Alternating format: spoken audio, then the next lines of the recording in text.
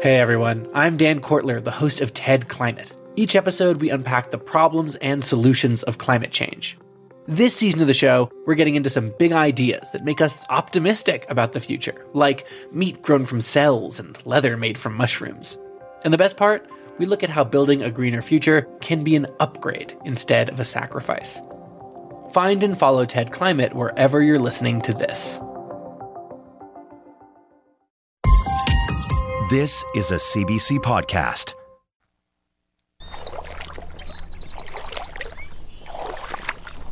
We're in a stream on the coast of Vancouver Island, and the rocks here are slick with this bright green, stringy algae. It's really slippery, but I'm not going to fall. There's some Canada geese with their goslings, very cute, and beautiful songbirds in the distance. Oh, and by the way, I'm Molly Segal. Get your hip waders on and join me as we sploosh through this estuary in search of teeny tiny salmon. All fish go in the bucket, and then once we put them into our viewers, we'll identify them. Whoa! Okay, we're all really excited about this find here, and I promise you, if you stay tuned, I will share what we found. But before we dive or wade into the show, I should let you know I'm sitting in for Laura Lynch, and this is What on Earth, where we bring you a world of climate solutions.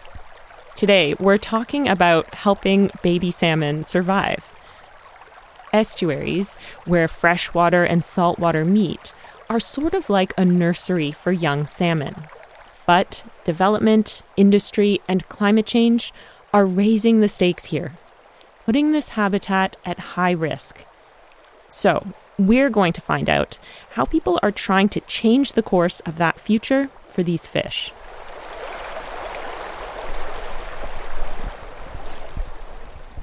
I meet up with the crew from Simon Fraser University just as they're wrapping up their lunch. Ben, nice to meet you. Ben, nice to meet you. We all kind of look like fly fishers decked out in our hip waders. Ben is a PhD student, Veronica is a research assistant, and Sarah... I'm just here. And Sarah's just my friend. And the one introducing Sarah... Okay, sure. I'm Phoebe Gross. I'm a second-year master's student in the Salmon Watersheds Lab at Simon Fraser University. And I'm working on climate change impacts on juvenile salmon. And today, we're doing work in the Englishman River estuary. We're on the east coast of Vancouver Island in the city of Parksville. It's a nice sunny day. It's a bit windy. It's about mid-afternoon. And we're about halfway through our workday, so we're going out to a few more sites. The tide is their clock, so we need to get moving before their research site is submerged again. We walk over rocks and these small, thin green succulents. That is sea asparagus. You can actually eat that. Oh, fun. The site it's just right up here by that fallen log. We reach a muddy, rocky bank on an offshoot of the Englishman River. It's not too far from where it meets the Pacific Ocean. There's an RV resort, and I can see why you'd want to vacation here. It's idyllic with the mountain peaks across the ocean. But this waterfront view is rapidly changing with human-caused global warming. Sea level rise is going to drive shifts in a number of really important things for salmon. Important things, including estuaries like this one. Rising seas will push these nurseries further inland. The problem is, though, people have developed some of those places. We have roads and concrete, buildings and oceanfront views. We talk a lot on this show about how people are moving away from changing shorelines. But what about salmon? That's what sets this work apart, and honestly what caught my attention. Often, restoring salmon habitat focuses on the present day. But this work asks, where are the estuaries likely to be in the future? And how can we start to protect those spaces for baby salmon? To answer that, Phoebe needs more information about where the fish live today. For a few years now, researchers at Simon Fraser University have been collecting data at 8 estuaries across Vancouver Island. And Phoebe has it down to a routine. Yeah, so the first thing we do is set up our buckets. We'll fill them with water. Once the this a bubble machine? Yeah, it's just to oxygenate the water so the fish don't suffocate in there. Right. Okay, it's time to catch some of the small fish living here. The group unfurls a net attached to 2 poles, which are so tall, taller than the average person. Lift it up a little bit more. 1 more time. There we go. Should be fine now. Then 2 people wade into the water. They create a loop, walking the 2 ends of the net together to catch the small salmon. They reel them in. So now that you've corralled everything in here, what are you doing right now? We're scooping them into one of our buckets with the bubbler so that we can count and measure all of them. Not just how big or how small they are, but also what kind of fish they are. All fish go in the bucket, and then once we put them into our viewers, we'll identify them. So this is a super Super I think that's, yeah, so that was still, I believe, a sculpin, right? Like a very lime green color. Surprises like this small, vibrant lime green sculpin punctuate what's otherwise a bit of a repetitive series of tasks. Yeah, so now that we've scooped them into the bucket, Sarah's getting our fish viewers that have rulers in them. And the tally begins. Sticky 45.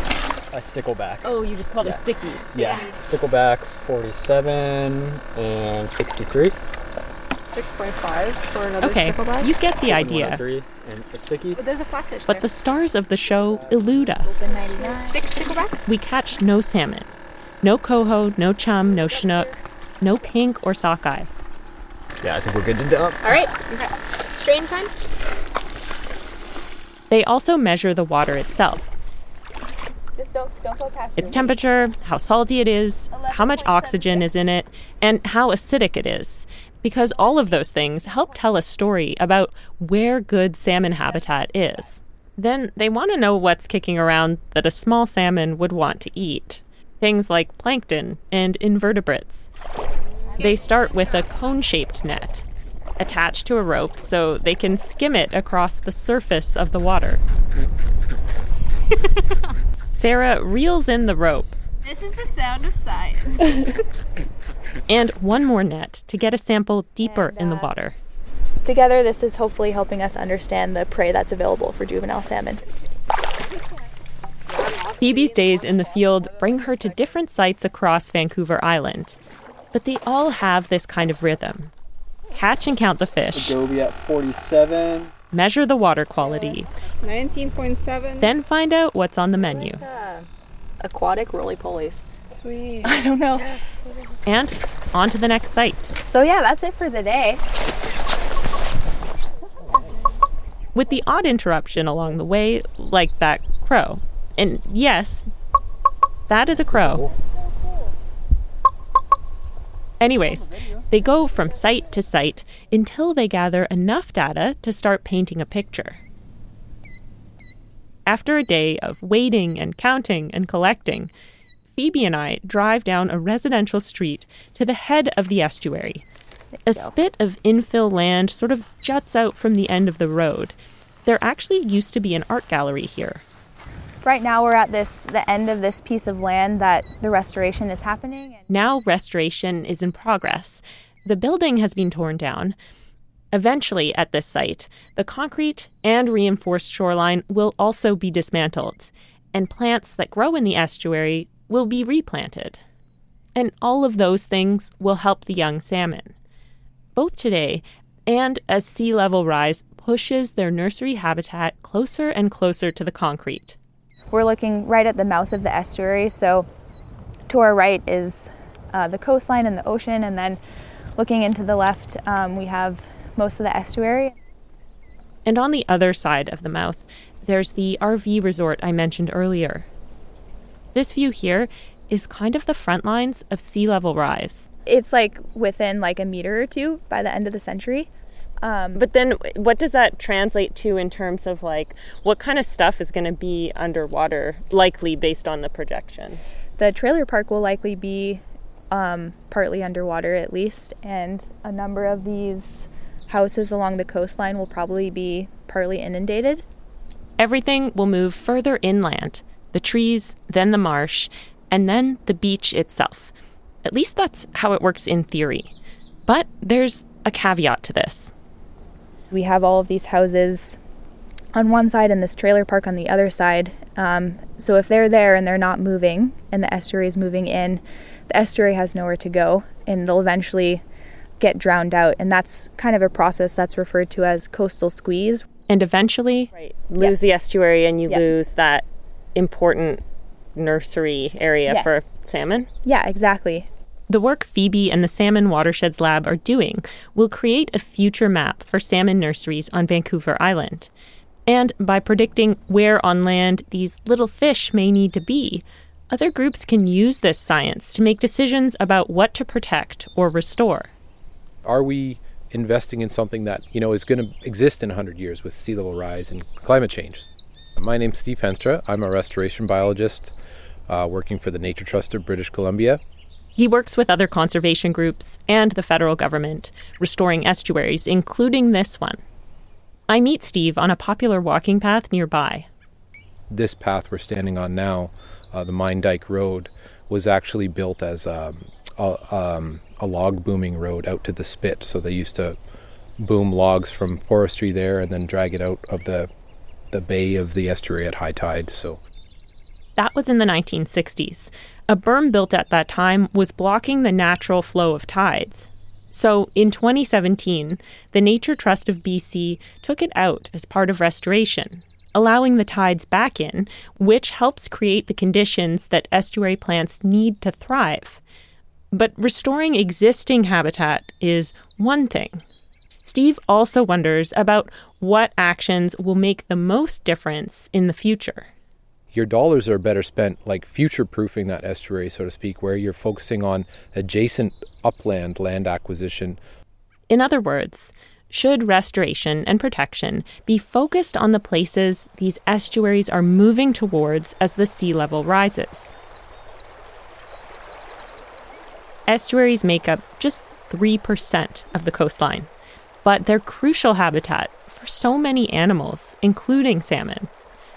And salmon and people have a very long history on Vancouver Island, one that goes back long before colonization. The researchers at Simon Fraser University partner with First Nations at each of their sites. And here on Nanoose First Nation traditional territory, Chris Bob, who is a counselor with the nation, describes the importance of this place. The reason our village was there is because it was right beside K'ómoks, or the Englishman River, and that word means dog salmon. That's what got our people through the winters. We would process that, we would smoke that fish, we would store that fish, we would trade that fish, but it would provide for us through all those winters, all those generations. We have, archaeological proof showing our occupancy for thousands of years. And Canada's been here for, 150? And nosedive industries. Industries like forestry and fishing. Our wealth is being damaged and taken away. And the thing is, we do the best we can to protect what we have left, and we try to ensure, that resource is going to be there for our future generations. But how do we actually do that when so much change is already happening? Later on the show, we will hear more about how First Nations are doing this work.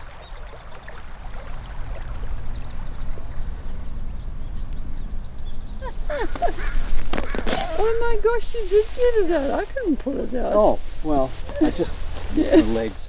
The next morning, I meet a group of volunteers who are getting to work near the estuary. Okay, this is a spotted knapweed which hasn't bloomed yet, Yana, and that's the bloom. I found one down here, as I mentioned in my email.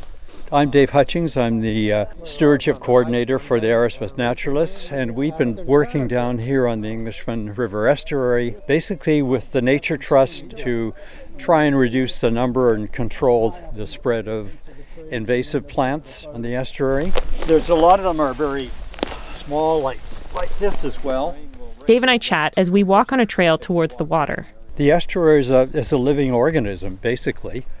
And it will change. Not only does the river flow change, but the direction of the river changes. And of course, with sea level rise, that's going to change the whole hydrology of the area as well. So what Dave and the other naturalists are doing is trying to keep the current estuary habitat healthy by pulling out invasive species that actually make it difficult for the native ones to survive. Basically, since colonization, the estuary has been transformed by white settlers into a number of uses. It's been used as farming, so there's been a lot of ditching, there's been a lot of diking on the estuary. Then the logging, and the development, and the art gallery. Of all the places Phoebe and the rest of the Simon Fraser University team study, this one is one of the most heavily altered.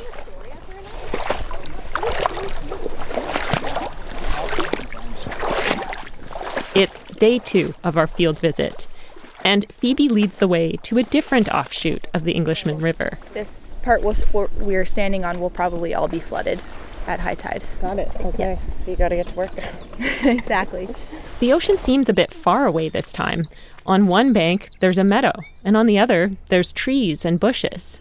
The river is full of bright green algae. Where we suspect there might be some salmon. So I'm just in about 20 centimeters of water. It's pretty shallow. Yesterday, the crew actually didn't find a whole lot of salmon. Lots of vegetation. But reeling in the same net here, There he is. we already seem to be having a bit more luck. Oh, he is a salmon? Yep. Mm-hmm. The count begins. Coho 53 and 41. Maybe 12? Oh, there's some flatfish in there. Oh, Yeah. really? We only have 7 salmon. Oh, and all coho? Yep, all coho. In previous years, we've got over 100 here. Oh. Yeah. But I guess previously it hasn't been as hot at this time of year is one Yeah, difference. last year it was a lot cooler and the water was not as low. So I think that's making a pretty big difference this summer. All of these observations help Phoebe and others figure out what salmon need to survive climate change into the future. Seeing where in the estuary these pockets of colder temperatures might be, which will be super important as temperatures continue to rise and reach these stressful and lethal levels for juvenile salmon. Okay, so that's some of the work underway to protect salmon habitat on the Englishman River estuary. But I wanted to learn more about the other estuaries Phoebe Gross and her team are researching in partnership with First Nations. So let's head north on Vancouver Island to the heart of K'ómoks First Nation territory. Here, the stakes are high for the future of salmon. Without salmon in our rivers, there wouldn't be the K'ómoks people. The salmon is a huge chunk of who we are. It's a big staple of our food. It was a staple of our trading of our resources back in the day. It plays such an important role to our people that if we were to lose such a key role, it would be another devastating loss to a part of who we are, essentially. That's Cedar Frank. He's a young member of the K'ómoks Guardian Watchmen program. And he's joined me in a virtual meeting, along with his uncle, Corey Frank, who manages the program. Hi, Corey. Hi, Cedar. How you doing? Hello. Hi, how are you? Great, yourself? I'm good, thanks. I love your matching hats, Guardian Watchman hats. Yeah. That's awesome. So, Corey, I'm wondering if we can start the conversation by going back in time for a minute before colonization. Can you describe to me what was the role of the K'ómoks estuary for your nation? It was kind of like the hub for our people. With the ancient fish trap fishery and the amount of shellfish and everything in there and the wildlife around, the amount of streams that fed into the estuary, it was it's kind of why this place is known as the land of plenty. There was fish in the rivers here year round between the Solomon and the Puntledge, so we had nations coming from all over the place to trade during the winter months and stuff when they wouldn't have fish in their systems per se. We had 9 sort of main distinct families from here that lived throughout the territory year round, but this was the main hub of the territory back then. I'm curious if we can contrast that with what it's like today. Maybe you can paint a picture of what the K'ómoks estuary looks like today. Yeah, it's night and day. Like when I was a young child, you could go down, there was still lots of clams and oysters, and you could find ghost shrimp crawling around and little eels and short crab, and none of that exists now. Cedar, can you describe some of the biggest drivers of these changes? A lot of the change has been affecting a lot of the habitat to do with invasive species such as the geese as well. Plus with any development buildings going on as well, if they don't have the proper, for example, environmental or sediment fences, people watching their environmental monitors, making sure they're keeping them out of the river for any buildings going up near the river. Because there's been incidents before where there's been leakage or dust, mud runoff coming off of buildings that were being built near the river, and they weren't watching some of the sediment leaking off. Yeah. I don't want to play the blame game and say it's this or that or whatever. It's everything involved, basically, as to what's happening with the estuary, and sea level rise is definitely playing a big part in it. Some of the carex grasses and things like that, the sedge beds are starting to be affected, like with higher intensity storms and everything else like that. The sedge beds are getting washed away. The erosion is playing a big part in that. And then things like heat domes and stuff in the summer are wreaking havoc on things like eelgrass and other shore plants.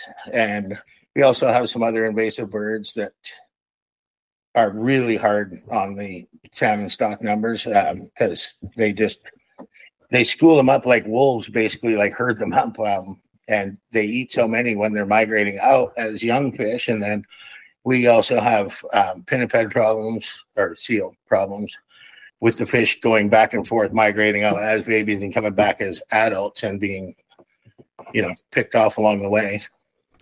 Corey, you're describing, this huge list of cumulative impacts to the estuary habitat, but you've also been so active in the work that the K'ómoks Guardians are doing to protect and restore that ecosystem as well. I'm wondering if you can describe for me the work that the Guardians do to steward these estuaries on the territory. I'll start by saying we have a lot of stewardship group partners that we do a lot of this work with. Some of that involves like eelgrass restoration and transplanting. So we'll take donor stock from patches of eelgrass in the estuary and then pull it up, regroup it, retie it with metal rings and twist ties and put them back in the ground. And it's amazing to see, like I've seen some of the video from the divers, that how quickly they're just replanting it and animals are moving into that eelgrass as they're trying to replant it. So it's kind of one of those feel good things, like, because you can see what's happening as you're doing the work. And then we also do the exclosure fences for the geese here in the estuary and a bunch of other estuaries. That and another stewardship group we're working with, there's an old mill site in the estuary that has been decommissioned, and that site is being put back to its more natural state now. So that should help with the seal problem and help the young salmon as they're coming down the river into the estuary and starting their journey. Just so I'm clear, eelgrass, for our listeners that are not living by the ocean, it's sort of just like a seagrass, and many sea creatures sort of use it to protect themselves from predators, right? Yes, and it's a great sequester of carbon. Mm-hmm. Oh, that's great. We like to hear about those things here on What on Earth. I'm curious, Corey, how does K'ómoks culture and knowledge from elders help you and the other guardians decide how to care for the estuary?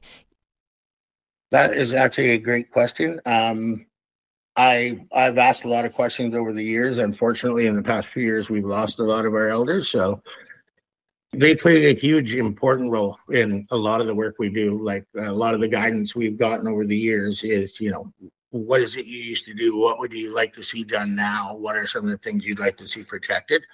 So a lot of information from them that way. And if I'm stuck for names or what certain things mean or what they were used for, they've always been that wealth of knowledge that we've needed to keep pushing forward. Is there a specific example of that? Yeah, like a prime example for me, I think, would be in the way, like the questions you asked earlier about what do you see now? I can go back to them and say, you know, what was it like when you were a child? Like, paint me a picture of what things should look like so that we know what to look for and sort of base some of our, you know, solutions for some of the problems.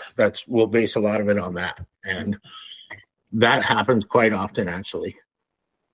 Mm-hmm. Cedar, what inspired you to be part of the Guardian program? So for myself, what inspired me, first of all, was my dad was a guardian before I was of age to do the full-time stuff. So that got me a huge interest in hearing what the guardianship was about and what was done in the day-to-day work. Then as I started the summer program, it started building a lot more of a realization of the connection to the lands that we actually still have. Like, one great example I love to say is a lot of people can look at a tree and just say, hey, that's a tree. Where with the knowledge through the department, through the guardianship that I've gotten, and through my dad as well, is I can go outside, look at a tree and look at these plants and be like, hey, this tree is good for this. Like, a cedar tree is good for clothing, rope, totem poles, carving, houses. It's, you name it, it's good for everything. So it was a lot more eye-opening to the culture aspect of our world, of being out on the land. And it basically brought a big drive into me to want to keep the land the way it is and to bring it back to what it used to be, which falls upon the knowledge that my uncle learned from the elders and I'm learning from my uncle, right? So it's all passed down, and it's a great push for me to want to pass the knowledge down that I'm learning to the next generation and want to keep our territory, our land, the nature, the everything the way it's supposed to be, and bring it back to what our elders remember it was originally. Corey, hearing Cedar reflect on this, I'm sort of curious what it's been like for you to work with younger generations like your nephew Cedar and, you know, others through the Guardian program. For me, it's actually been kind of a dream come true, because growing up and gaining all this knowledge from our Nino Gads and knowledge holders is that, you know, you're given this knowledge from these people, but it's not yours. It's yours to use for now, but it's also yours to hang on to and to teach to the younger generations.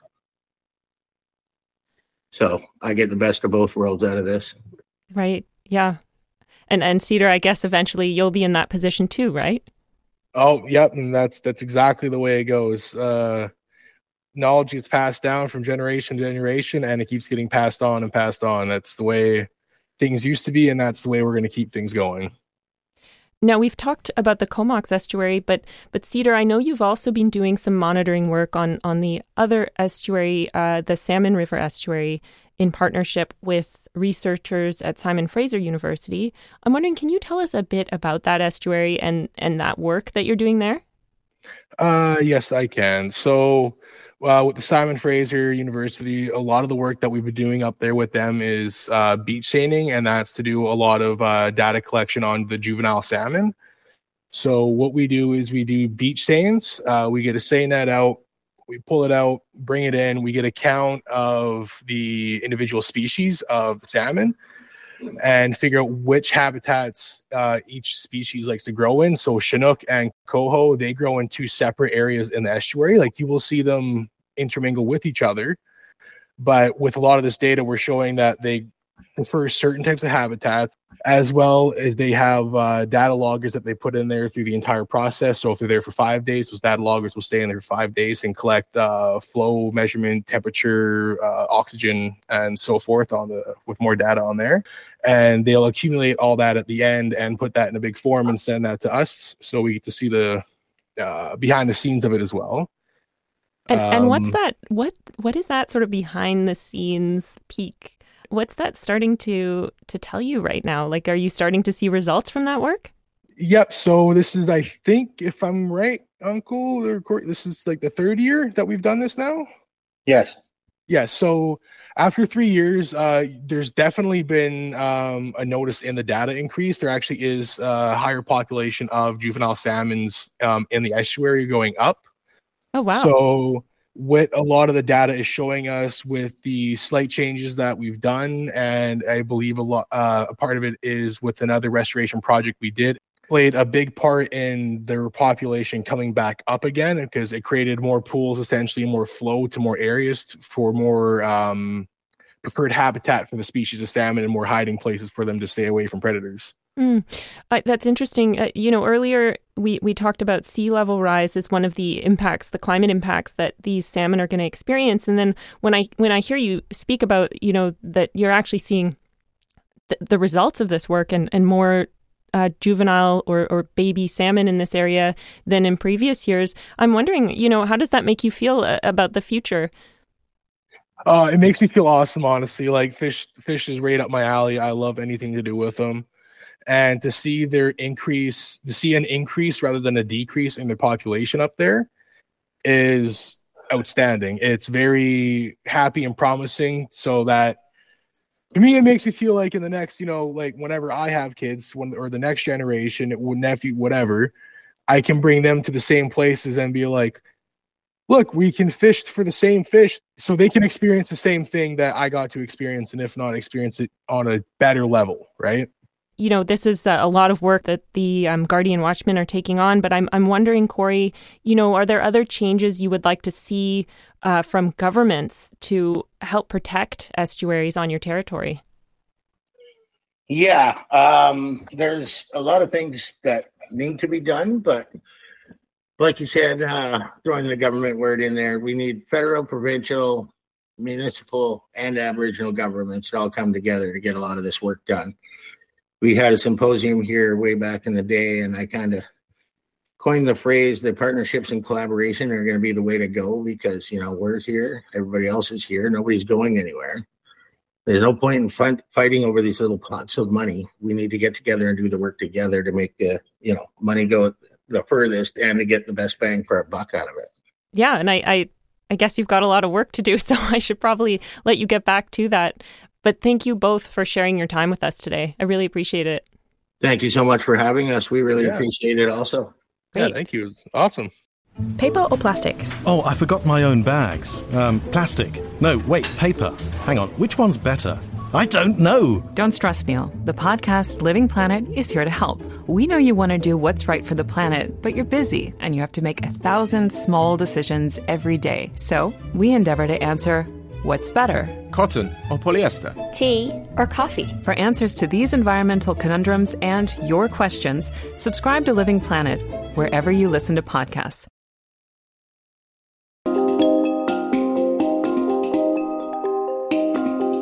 You're listening to What on Earth? I'm Molly Segal, in for Laura Lynch. Coming up, we'll meet a couple of climate heroes putting themselves out there to raise awareness in their village.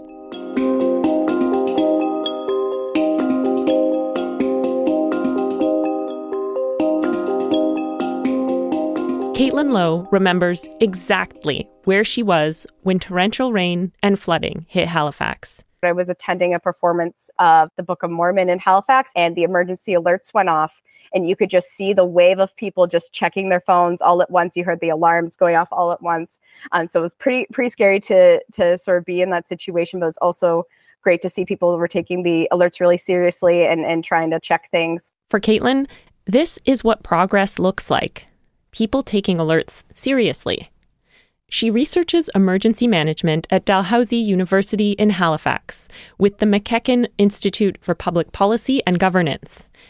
In Nova Scotia, people are grieving, and the cleanup has just begun after deadly flooding. But when emergencies hit, how the province communicates the risk is crucial to safety. Caitlin says Nova Scotia has used more emergency alerts since the 2020 mass shooting in Portapique.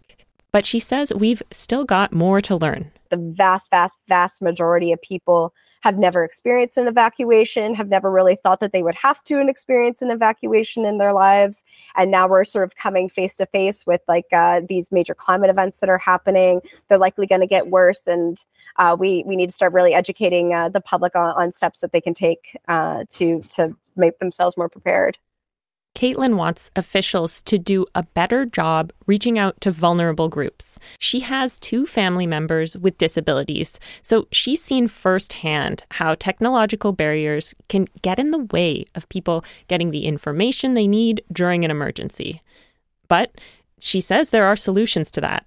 How we're communicating with folks and making sure that we're giving the best up-to-date information, but also in a way that can be read through adaptive technologies and assistive devices, and that people are aware of the things that they can be doing.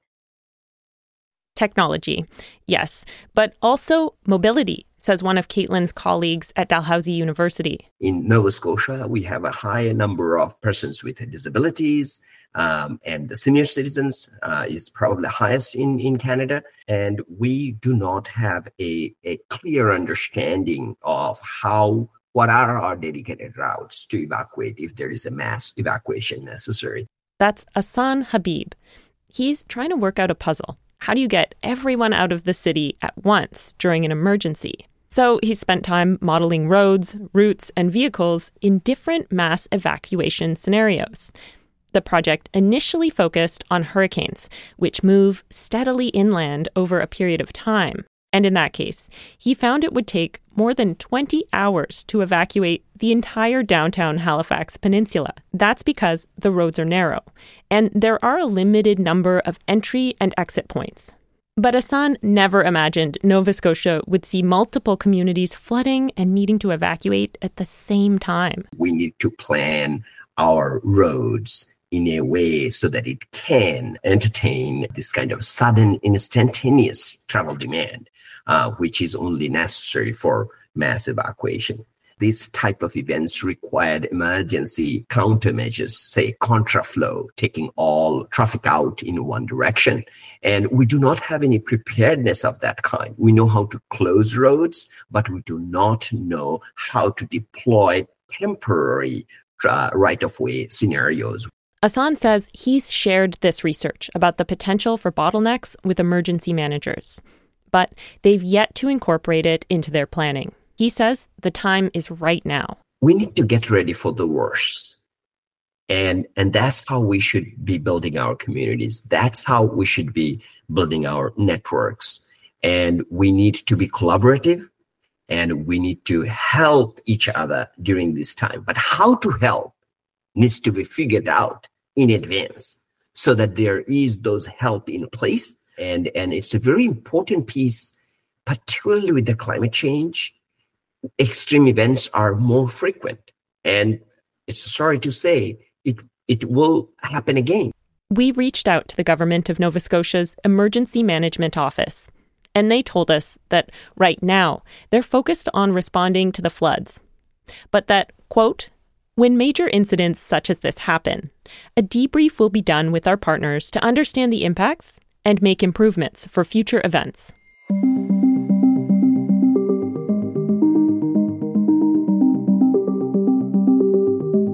We have time now for some other climate news stories. A team of climate scientists with the World Weather Attribution Group says recent heat waves in Europe and the United States would have been virtually impossible without human-induced climate change. The group says that unless we stop burning fossil fuels, and fast, heat waves will become more common, hotter, and longer lasting. And if you want to hear more about how the World Weather Attribution Group does its work, we did an interview about this last September. Just search online for The Race to Link Extreme Weather to Climate Change. The federal government has announced its plan to eliminate so-called inefficient fossil fuel subsidies. Ottawa says this makes Canada the first country among wealthy, heavy-emitting nations to do so. The plan is to send federal funds only towards projects that significantly reduce greenhouse gas emissions and decarbonize the sector. But advocacy groups like Environmental Defense say the government still needs to eliminate loopholes for fossil gas, fossil hydrogen, and carbon capture and storage.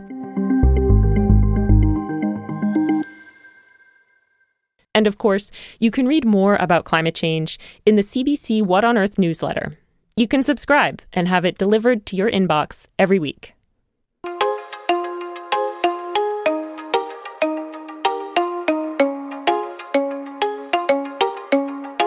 It's time now for another nomination for our growing list of community climate champions. What on Earth listener Jean Wanless reached out to recognize Al Bottomley and Stephen Todoroff. They're both retired high school teachers in Sundridge, Ontario, a village west of Algonquin Provincial Park. They have diligently and faithfully every Thursday from 11:30 to 12:30. They show up at our post office with their faithful band of people. I have shown up with them, and we just stand and talk to people coming in and out of the post office and give them climate information. So I just thought, on a small scale, they are Sundridge's climate action heroes. Well, of course we had to call up Al and Stephen to hear more about their weekly campaign, standing on the sidewalk outside of their local post office. We've been doing this for over a year, rain, shine, sleet, snow. This is Stephen. He says they talk to people passing by the post office to share ideas about personal climate solutions, like reducing driving and travel. And they send people home with a reminder. Every week we give out fridge magnets that I make my grandkids make with me, and on them are environmental slogans. So one week, here's an example, I don't know if you can see it. They're just dead wood that we find in the bush that we slice up, we put a magnet on the back, and we put a message on it. So this one was no new oil. We've had other messages like save the planet, make winter cool again, because winter's not the same here as it was. Yeah, and those changes to the seasons and the local environment have been a wake-up call for Stephen and Al. Their grandchildren are also a big motivation to speak up. Here's Al. I'm a grandparent. In fact, I just had 2 twins born in November.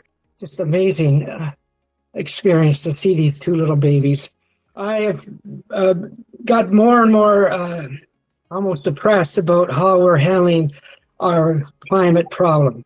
I find Canada's way behind everyone else. I have become an activist for that reason. Ultimately, both Stephen and Al want governments to do more on climate. But they aren't sitting idle and waiting. They're taking their own action within the community, like a recent event they organized to share information about electric vehicles with their neighbors. A lot of people are afraid of electric cars, which is ridiculous. It's like being afraid of a tame horse rather than a wild one. But that I think we did okay with that. The people who did show up, we're not talking millions. This is a rural area. We had, 80? About 80. So that was impressive. And Stephen knows there are other people out there waiting to speak their minds too.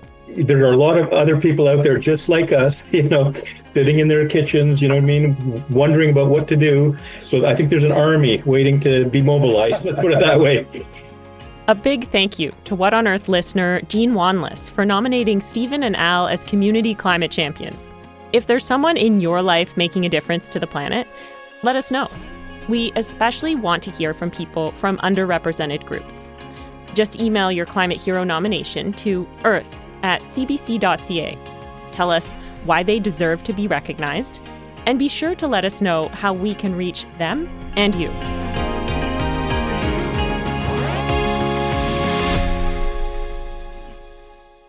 Remember, you can listen to all of our episodes on demand at CBC Listen, Apple Podcasts, Spotify, or wherever you get your podcasts. And while you're there, leave us a review. That's all for us this week. The show was put together by associate producers Daniel Piper and Zoe Yunker, producers Rachel Sanders and me. Anna Park is our engineer this week. Catherine Rolfson is our senior producer. I'm Molly Segal. Laura Lynch is back next week. Thank you for listening.